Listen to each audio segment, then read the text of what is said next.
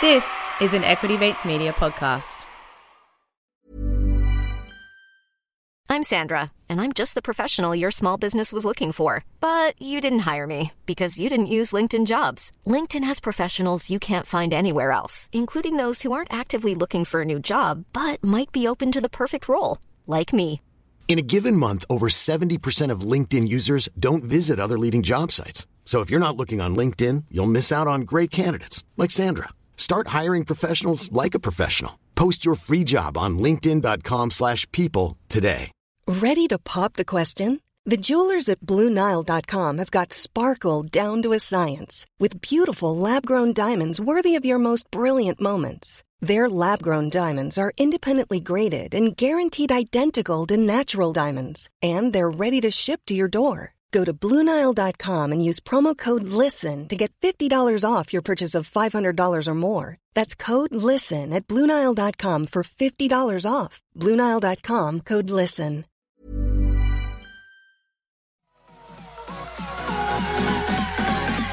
Equity Mates. I will say this about investing. Everything you do learn is cumulative. What I learned at 20 is useful. Welcome to another episode of Equity Mates, a podcast that follows our journey of investing. Whether you're an absolute beginner or approaching Warren Buffett status, our aim is to help break down your barriers from beginning to dividend. My name is Bryce, and as always, I'm joined by my equity buddy, Ren. How are you going? I'm very good, Bryce. Very excited for this episode. We've all started 2022 a little bit nervous as growth stocks have fallen, and we're all looking at our portfolios and wondering how we should think and how we should approach it. And I'm excited for this interview today because we've got an expert from one of our favorite investing houses to come and help us understand it all. That's it, Ren. 12 months ago, we sat down with TDM, who published a memo on the macro environment, predicting that the mid-pandemic world of cheap money and crazy valuations would end up on the list of macro moments like the tech bubble, the global financial crisis, and European debt crisis. The memo warned that you can't just own an amazing business regardless of valuation. But now, 12 months later, TDM have published a follow-up memo, and we have one of the memo's authors, Andy Simon, joining us to discuss it today. Andy, welcome. Thanks, guys. I'm delighted to be here. So Andy is a member of the investment team at TDM Growth Partners. TDM is a private investment firm that was founded in 2004 and has compounded client capital at over 25% per annum for 17 years. Prior to joining TDM, Andy worked for VGI Partners and Macquarie Group. So we've got some intro questions, Ren, to kick it off. Yeah, so Andy, before we get into the macro moment that we're living through at the moment, would love to get to know you a little bit more. And we always like to start at the very beginning. Can you tell us the story of your first investment? Sure, happy to. So it actually goes back to 2006. I just started university and I was interested in investing. So at the time, I set up a CommSec account. That was the thing to do. And I basically got a list of the ASX 200 and started running down it and found the first company I'd heard of, which was BHP. So I bought BHP. Now that's a pretty boring answer, blue chip BHP, but really that sort of purchase really sort of set off my investment journey and actually has, made me the investor I am today. So I might just tell a bit more about that story. So it was 2006, and for those who were investing at the time, I might remember that, the big theme of the day was the commodities boom. So you basically had like these mining producers and sort of pre-revenue mining explorers that were going public and, popping 100% on day one. And, were basically the modern day tech company was a mining company. And so I bought these BHP shares. I think I paid about $26 at the time, and it just started going up the day after I bought it. And I think after 12 months or so, it was in the mid 40s. And I thought I was a stock market genius. And the problem with that is, as the stock price went up, so did my confidence. And so what I started doing is I started, dabbling in sort of the more speculative end of the market and investing in some, early stage mining explorers and other speculative mining companies. And heading into the financial crisis in 2008, I had a portfolio of about 20 basically speculative mining companies. I think one or two biotechs thrown in for diversification. And the problem with that is that, my portfolio suffered, I think it was a 60 or 65% drawdown during the financial crisis. And that wasn't a temporary loss of capital. That was real loss of capital, because many of these businesses, actually needed funding, to keep doing what they were doing. And so I was staring at these massive losses. I was devastated. I was watching all my friends going on their lavish, summer European trips and buying cars and whatnot. And, I had taken the sensible approach and decided to invest my money, and I had nothing to show for it. And if I sort of look back at that experience, I mean, there's probably two things that have stuck with me from that. And the first is it's the importance of knowing where we are in the cycle. So that's number one. And the second is just the value of having high quality assets in your portfolio, which I didn't have at that time. The importance of knowing where we are in the cycle, I'm sure, is going to be a theme that we chat about throughout this episode. So we'll touch on that in a moment. But Andy, working at Macquarie, VGI, and now TDM, have you developed a personal investing philosophy? Yeah, look, so there's definitely been an evolution in my style over the years, and I think a lot of investors go on this journey. So in the early days, I was really looking for sort of deep discounts for average quality businesses, and over the years, my tolerance to pay high prices for better quality businesses has definitely been a theme. And that sort of started with that financial crisis experience that I just described, but also, the past 8 or so years at TDM have really solidified that approach for me. I don't really like the terms value and growth investing. I think they're a bit meaningless. Like TDM, we invest in high growth businesses, but we're looking to pay good prices for those. So, are we growth investors? Are we value investors? We're just looking to make great investments in high growth businesses. I mean, I guess the other thing I'd say, a core thing that's sort of been with me from the early days is the idea of margin of safety. And, if you go back to the Benjamin Graham sort of Warren Buffett definition of margin of safety, it's very quantitative. It's basically, you compare the price you pay to your estimate of intrinsic value, and the bigger the discount to the price you pay, the bigger your margin of safety. And I think that's a good starting point. But I mean, what I'd add to that is some qualitative overlays. And so what I mean by that is if you take two businesses, business A is a fast-growing business. It's got really strong and growing competitive advantages, and it's got an awesome management team, and it's trading at some high multiple. And you've got business B that's, it's a slow-growing business. It's got sort of low competitive advantages and a weak management team, and it's trading at a low headline valuation. If you compare those two businesses, business A may have a better margin of safety than business B purely because of those qualitative factors. So that's something that I've definitely come to appreciate more and more as time has gone on. So let's set the scene and context for this memo. Super fascinating read. And I think firstly, I would encourage our audience to check out the original memo from 12 months ago that's available on the TDM website on their Medium.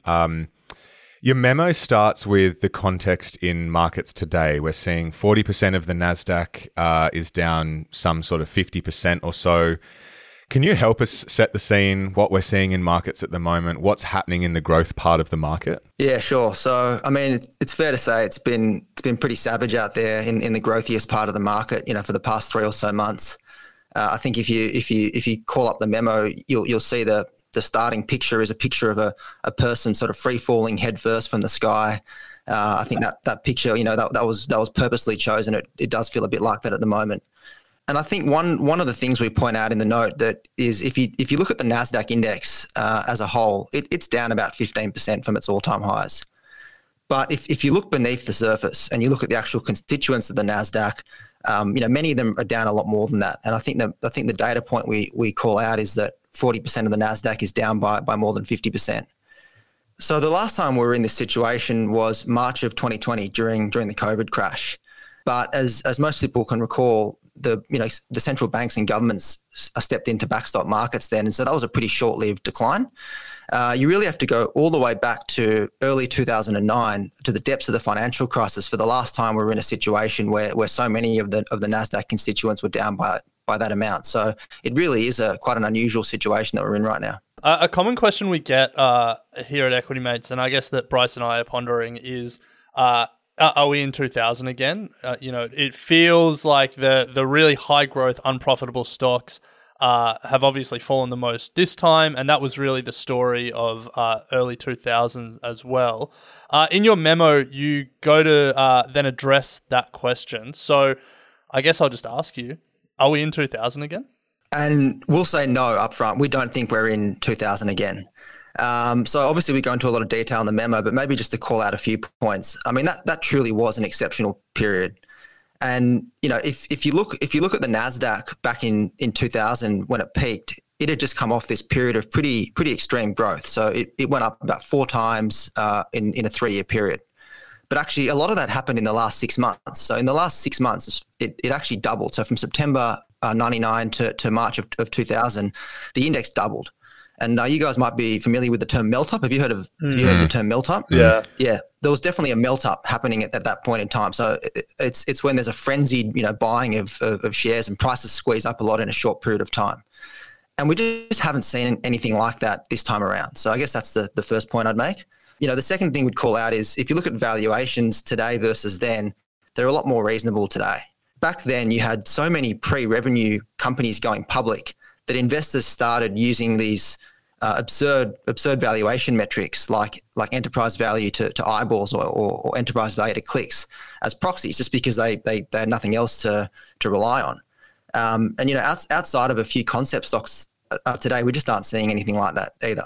But even if you just look at the more established companies, like if you look at some of the household names like Microsoft, Cisco, Intel, Adobe, all these companies were public back in 2000. I think in the memo, we actually pull out 10 companies that are pretty well-known, established tech businesses that were listed back in 2000. And those 10 businesses were trading at around 20 times forward revenue back in 2000. Whereas if you look today, the average software or SaaS company is trading at about 8 times forward revenue today, which is actually in line with its long-term average. So we just aren't seeing those crazy valuations like we were, back in 2000. And I guess the final thing I'd say just on that, it's sort of related to that point on valuations, is that the business models then versus now have changed a lot as well. And this is one of the points we call out in the memo. But if you go back to 2000, most of the leading software and technology businesses were generating basically one-off non-recurring revenue. So, people might remember going to the store and buying your Windows or Office CD-ROM and, installing it in the computer. And that was a one-off purchase. That was one-off revenue for Microsoft. They wouldn't get that revenue again until you went back a few years later and bought an upgrade or whatnot. Whereas if you look today, the leading SaaS businesses are all recurring revenue, and most software businesses today are generating, basically all recurring revenue. And what that means is every year they're starting with a full book of revenue. They're not having to build it up again. So it makes these businesses far more predictable. It makes the growth rates more sustainable, and all else equal, that warrants a higher valuation today. I remember when Microsoft Office changed to a subscription, and I was so angry. But I ended up paying it, and I still pay it to this day. It's a much better model for the businesses, and it's a much better model for the consumers as well. So in your analysis, Andy, you look at the NASDAQ index, X the big tech companies, which we know have been really holding the whole index up. So is there anything that the market cap weighting of the index is really obscuring? Yeah, good question, Bryce. And I mean, as I said before, if you just look at the NASDAQ, it's down 15%, which is a lot, but that's really masking sort of the pain being seen below the surface. And the reason for that is because the NASDAQ is a market cap weighted index, which means each constituent in the index is weighted by its market cap. And if you look at it closer, you'll see that about 10 companies account for half that market cap. And those 10 companies are, the well-known names like Apple, Amazon, Microsoft, Google, even Pepsi's in there, I think, depending on what day you look at it. But effectively, you've got these 10 businesses that account for so much of the NASDAQ's market cap that really the index is just a reflection of those 10 names. And that long tail of smaller company, where that long tail where the pain is being felt today is really not moving the needle for the index. So we've set the context, and now that brings us to the big question that is on everyone's lips, and that is where to from here. Before we get to that, we will take a quick break though to hear from our sponsors. I'm Sandra, and I'm just the professional your small business was looking for. But you didn't hire me because you didn't use LinkedIn Jobs. LinkedIn has professionals you can't find anywhere else, including those who aren't actively looking for a new job, but might be open to the perfect role, like me. In a given month, over 70% of LinkedIn users don't visit other leading job sites. So if you're not looking on LinkedIn, you'll miss out on great candidates like Sandra. Start hiring professionals like a professional. Post your free job on linkedin.com/people today. When you're ready to pop the question, the last thing you want to do is second-guess the ring. At BlueNile.com, you can design a one-of-a-kind ring with the ease and convenience of shopping online. Choose your diamond and setting. When you find the one, you'll get it delivered right to your door. Go to BlueNile.com and use promo code LISTEN to get $50 off your purchase of $500 or more. That's code LISTEN at BlueNile.com for $50 off your purchase. BlueNile.com, code LISTEN.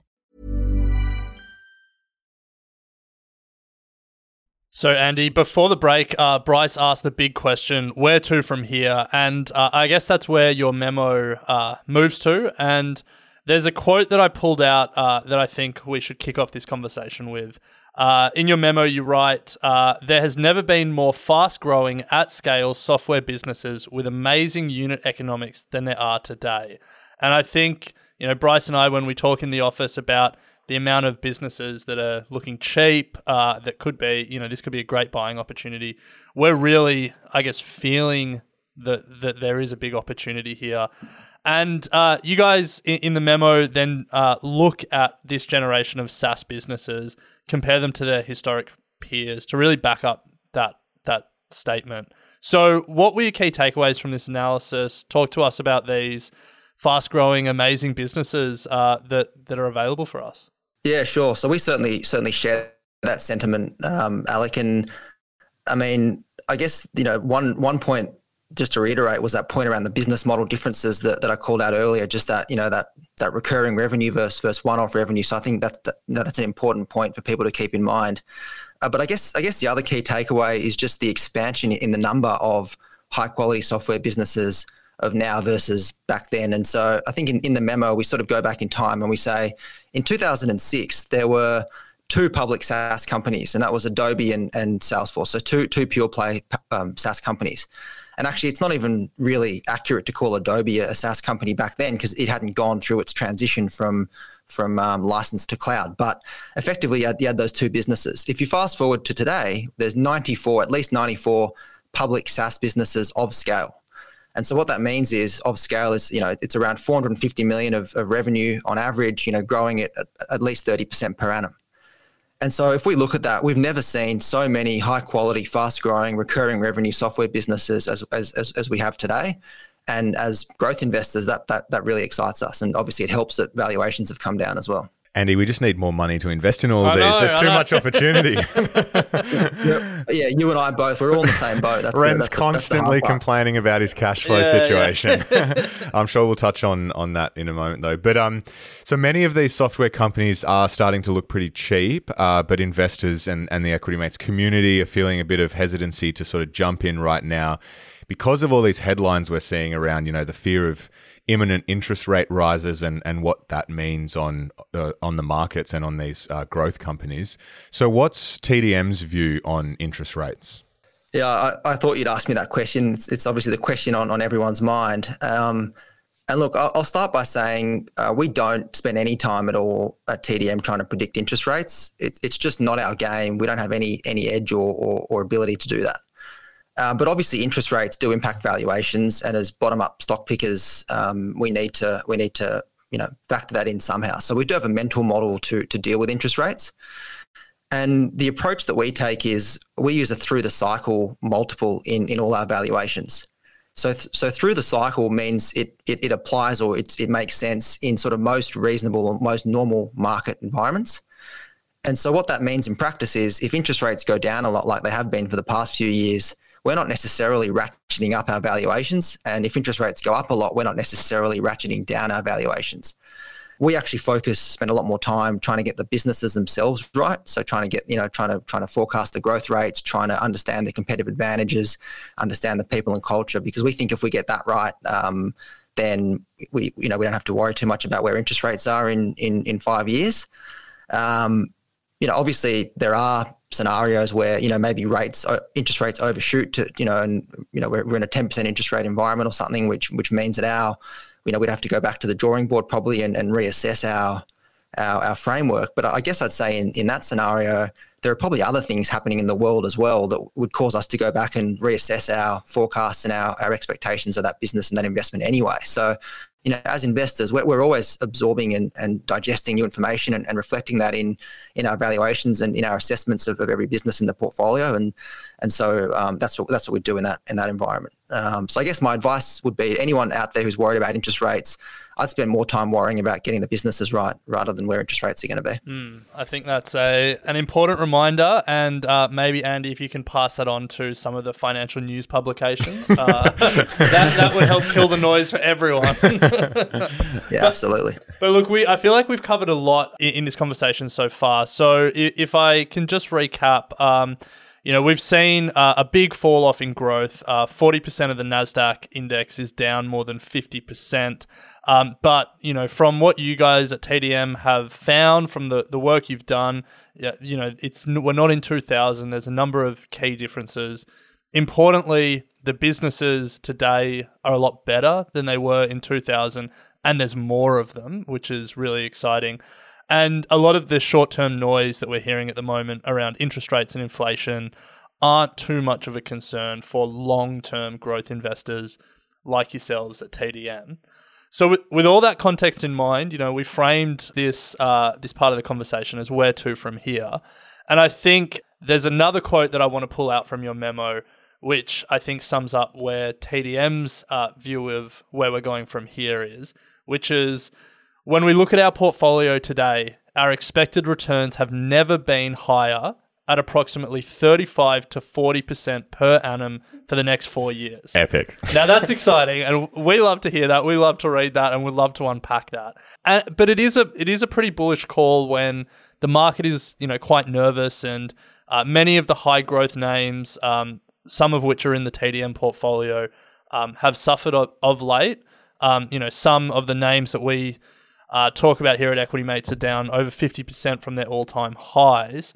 So I guess what gives you and the TDM investment team the confidence to make that call that over the next 4 years you're looking at 35 to 40% returns a year? Yeah, sure. So it could just be that we're optimistic people. I mean, I guess that's why we invest in growth companies. I think as investors, you have to be optimistic. I'm expecting 50% plus for mine personally. Look, I mean, we don't spend a lot of time worrying about share prices. I mean, we think of ourselves as business owners. So whether we own a very small stake in a business or a larger stake in a business, we think of ourselves as part owners in that business. And I think the analogy that I love is that of Mr. Market from The Intelligent Investor. And I think in the memo, we actually refer to it as Miss Market. We want it to be gender inclusive, so I might stick with that. And the analogy is that, you've got this person, Miss Market, and every day Miss Market comes knocking on your door, offering to sell you shares or buy shares from you at some price. And you don't know what that price is. It's whatever price she feels like selling it or buying it from you on that day. The problem with Miss Market is she has wild mood swings, and some days she's a manic depressant, other days she's wildly optimistic. And it's not our job as investors to try and predict Miss Market's mood. It's our job to take advantage of her mood swings. So if she's offering us really attractive prices on a certain day, then we're going to take advantage of that by buying shares from her. And if she's offering to sell us shares at really high prices, then we'll take advantage of that and we'll sell shares to her. And so that's sort of the relationship that we have with share prices. And obviously right now she's offering us really good prices. And so we're going to be buying from her. I love that. Don't predict the moves, take advantage of the moves as they come. That's I imagine there's a lot of the Equity Mates community at the moment figuring out or trying to think through what's going to be coming. But if you just think about what's happening right now and what's occurring in front of you, it can take away a lot of that anxiety around trying to be the one investor that predicts the future correctly. Yeah, for sure. So, Andy, in TDM's 17 years, this isn't the first correction in growth. The BVP Emerging Cloud Index has seen up to 20% corrections in 2014, 16, 18, 20, and 2021, but it's up almost 10 times in that time. So how do TDM manage their portfolio to not only weather these corrections, but also take advantage of these corrections when they occur? Yeah, that's right. I mean, in our 17-year history of investing, we've invested through a financial crisis in 2008, a debt crisis in Europe in 2010, and multiple large drawdowns over the past decade or so that we call out in the memo. And look, I'll say up front, it's not fun investing during a downturn. It's not fun, but there are ways or things you can do to navigate it. And one of the things that we do, we are bottom up investors. So we're looking at each individual business and making an investment decision on that business. But we do like to have an eye on where we are in the cycle. We think it's really important to know where we are in the market cycle. So for example, a year ago when we released that first memo, when we were talking about, valuations being stretched, we also talked about how we were playing defense with our portfolio. And so what that means in practice is in those situations, we'll have a higher cash weighting than otherwise, and we'll have lower sort of weightings in the investments than we would otherwise. Whereas on the flip side, if we're in a period where we think valuations are attractive, like right now, then we'll go on the offense and we'll start drawing down that cash balance and running at a lower cash balance and having higher weightings across the portfolio. And so if you look back over our history, we've had extended periods where we've had more than 30% of the portfolio in cash, and we've had periods where we have basically no cash, so we're fully invested. So I think that managing that cash balance and having that playing knowing when to play offense and when to play defense is really important. The second thing I'll say is we never use financial leverage. It's just not something that we think is makes sense to us. But obviously, if you are leveraged, that does amplify things on both the upside and the downside. And if you are leveraged going into a market downturn, that's when you can really get wiped out. So leverage is something that just to be careful of. And I guess when it comes to specific trading tactics, what I'd say there, in particular during a downturn, we like to use what we call the chip away approach. So chip away, what we mean by that is if once we decide we're buying shares and we find the companies we want to start buying, we start buying small amounts over a long period of time. And the reason for that is we're not trying to time the market. We don't know if the market's at a bottom, if it's near the bottom, or if it's a long time away from the bottom. We just know that we're paying an attractive price today. And so we're going to buy a little bit today, we'll buy a bit more tomorrow, and we'll keep doing that until we no longer think it's an attractive price. And so I think that chip away approach has served us well during downturns, and something that we're doing right now. And I think the final thing I'd say, and this is probably most relevant to the retail to the retail investors, is this idea of emotional stability. It's just such an important thing to have while investing during a downturn. It's so easy to see share prices falling every day and just to throw in the towel and hit the sell button, and that's usually the worst time to do it. And I think if you can just maintain your emotional stability, go back to the businesses, go back to the facts, and make a rational decision, that's really important. And I think that is a real edge over institutional investors who often face client redemption pressures and monthly reporting pressures, and they're forced to sell at the wrong time. So I think for the retail investor that can maintain their emotional stability, they can have a real edge over the institutional investor. I think, Andy, one of my personality traits that serves me very well as an investor is that I'm a very lazy person. And so I will just go long periods without checking my portfolio and just being confident in the decisions I made at the time and not watching those day-to-day price movements. And I can tell you in the last couple of weeks, that's definitely saved me a lot of anxiety, and I think it's an important reminder. I do want to pick up on the first thing you said there, because I think it's worth stressing on. When we talk about portfolio construction, you mentioned having an allocation of cash on the sidelines, ready to take advantage of the opportunities. That's one of the best things about being a retail investor. We don't have a mandate from clients that say we have to be X% invested at all times. And one of your colleagues at TDM, Ben, joined us on the podcast early last year, and he spoke about portfolio construction. We did a full episode on it, so I'd recommend going and listening to that if people want to, I guess, go deeper on some of the points that Andy hit on there. Yeah. I also would suggest listening to Ed and Tom, who we spoke to over the last couple of years. You may as well throw Hamish in there as well. Where he spoke about that chip away approach. And that's something that I, after doing those episodes, have actually brought into my investing during times like this. A lot of people in the community will have a chunk of money and kind of try and say or predict that, is this the time to put all my money into Meta, but having that chip away approach, I think, is a fantastic way of entering into positions. and taking away that anxiety of it's now or never. So yeah, some really good pieces of advice that I think are very actionable for the Equity Mates community. So thanks, Andy. Well, that does bring us to the end of the episode. We love to finish with 3 final questions. But before we get to that, if our community are interested in reading the memo, I would certainly suggest that they do, or any of the other pieces of analysis and written content that you guys are doing over at TDM. Where's the best place to find that? This memo can be found across our LinkedIn page as well as the TDM Medium page. But if you go on our website, you can find all our content as well. Awesome, and we'll put a link to the memo in our show notes for everyone. Well, Andy, we appreciate you joining us today. As Bryce mentioned, we always like to end with the same final 3 questions.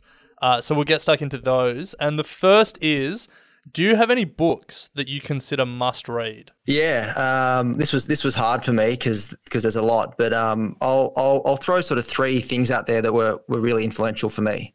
So the first is probably quite well known, and that's Poor Charlie's Almanac. So that's the compilation of Charlie Munger's best speeches, writings, philosophies, life philosophies, investing philosophies. And in my opinion, it's the best book on self-improvement that I've ever read. So I guess that, for me, it's a must have in the investor's library. The second is probably a bit more obscure, and it's a book called Expectations Investing by a guy called Michael Mauboussin and Al Rappaport. Have you guys heard of Michael Mauboussin before? Yeah, I have. No. Yeah, he's best described as every professional investor's favorite investor. Oh wow! And so he's probably not a household name, as some other investors are, but he's well known in the investment community. And Michael, he's a professional investor, but he's also a bit of a polymath and an academic as well. So what he does really well is he combines different schools of thoughts, different disciplines, and applies them to investing. And he's written a lot of articles and a number of books. And the book I'm recommending, Expectations Investing, is all about, basically, it's a framework for how investors should first analyze what is being priced into a stock today, and then use that to form a view on whether it's a buy or a hold or a sell. And it's actually the same framework that we use in our memo. When we talk about what do we need to believe to make a return from here, that's the framework that we're using, to form that view. So it's a really good book, and it's a book that can be applied by any investor. So that's the second one. The third source that I'd give is the investment letters from the Nomad Partnership.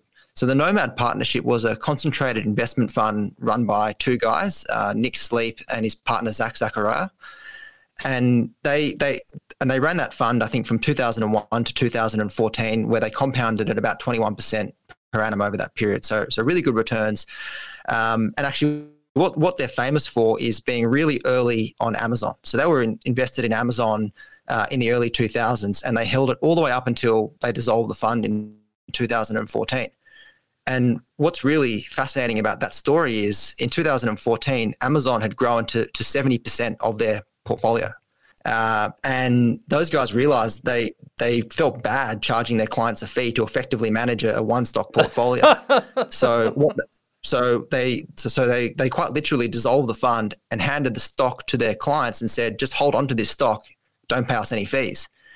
And we all know what happened from there. Amazon's been an awesome performer, and so that worked. And if you read their letters, they go through. They go through a lot of things, but they go through in detail their Amazon thesis, and it's just great to see over the years, during the ups and the downs of the Amazon share price, how their thinking evolved and sort of how they were approaching it. So just if you just look up Nick Sleep investment letters in Google, you can find them all for free, and it's just an awesome read.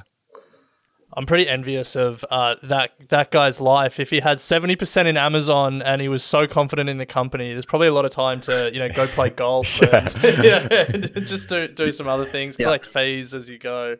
But I think three great recommendations there. Andy, the next question we like to ask, forget valuation, just purely on what the company is and what it does. What's the best company you've ever come across? The best company. Well, I'm going to be a bit cheeky here and sort of give you 2 somewhat indirect answers. So the first thing for me, if I think about the best business, there's a few criteria that come to mind. The first is an ability to earn a return on invested capital above the cost of capital for a long period of time. The second would be a permanent monopoly position. The third would be no pricing regulation, so basically free to set their own prices. And then the fourth would be constant and growing demand for that product. And I actually can't think of any investable businesses that meet that criteria. The only one that comes to mind is my high school uniform shop. So if anyone can tell me how to invest in that, that'd be a great business. Nice. So that's the first thing. I guess the second thing I'd say, you know, we're trying to find the best growth companies in the world to invest in at TDM, and we use a few different frameworks to help guide us through that. And so there are two concepts I'd like to throw out there that sort of we use when we're assessing that, and one is this idea of vitality, and the other one is this idea of anti-fragility. So just to cover off on those, so vitality is this idea that the best growth companies are constantly reinventing themselves and constantly investing in future growth options. And I think the most famous example of that is Amazon with AWS. So obviously, you know, they were a retail business. They created AWS, and now AWS accounts for more of the value than the retail business. But there are lots of examples of businesses that are in different stages of that vitality process. And we've been quite public on Spotify as one of our sort of core holdings. And if you look at Spotify, you know, we think they're in the early stages of creating that vitality. And so what they're doing is that they're investing a lot in their podcasting operations, as well as building an audio advertising network. And so we think that if that pays off, then that could be, you know, a massive contributor to Spotify's valuation over time. So this idea of anti-fragility it's really that the best businesses have these self-reinforcing mechanisms that allow them to thrive during difficult environments. And, you know, the example I'd give for that is Guzman y Gomez. And I know you've had Stephen Marks, the CEO and founder on the podcast before. And, you know, if you look at the COVID period, I mean, it was devastating for hospitality. It was devastating for most restaurants.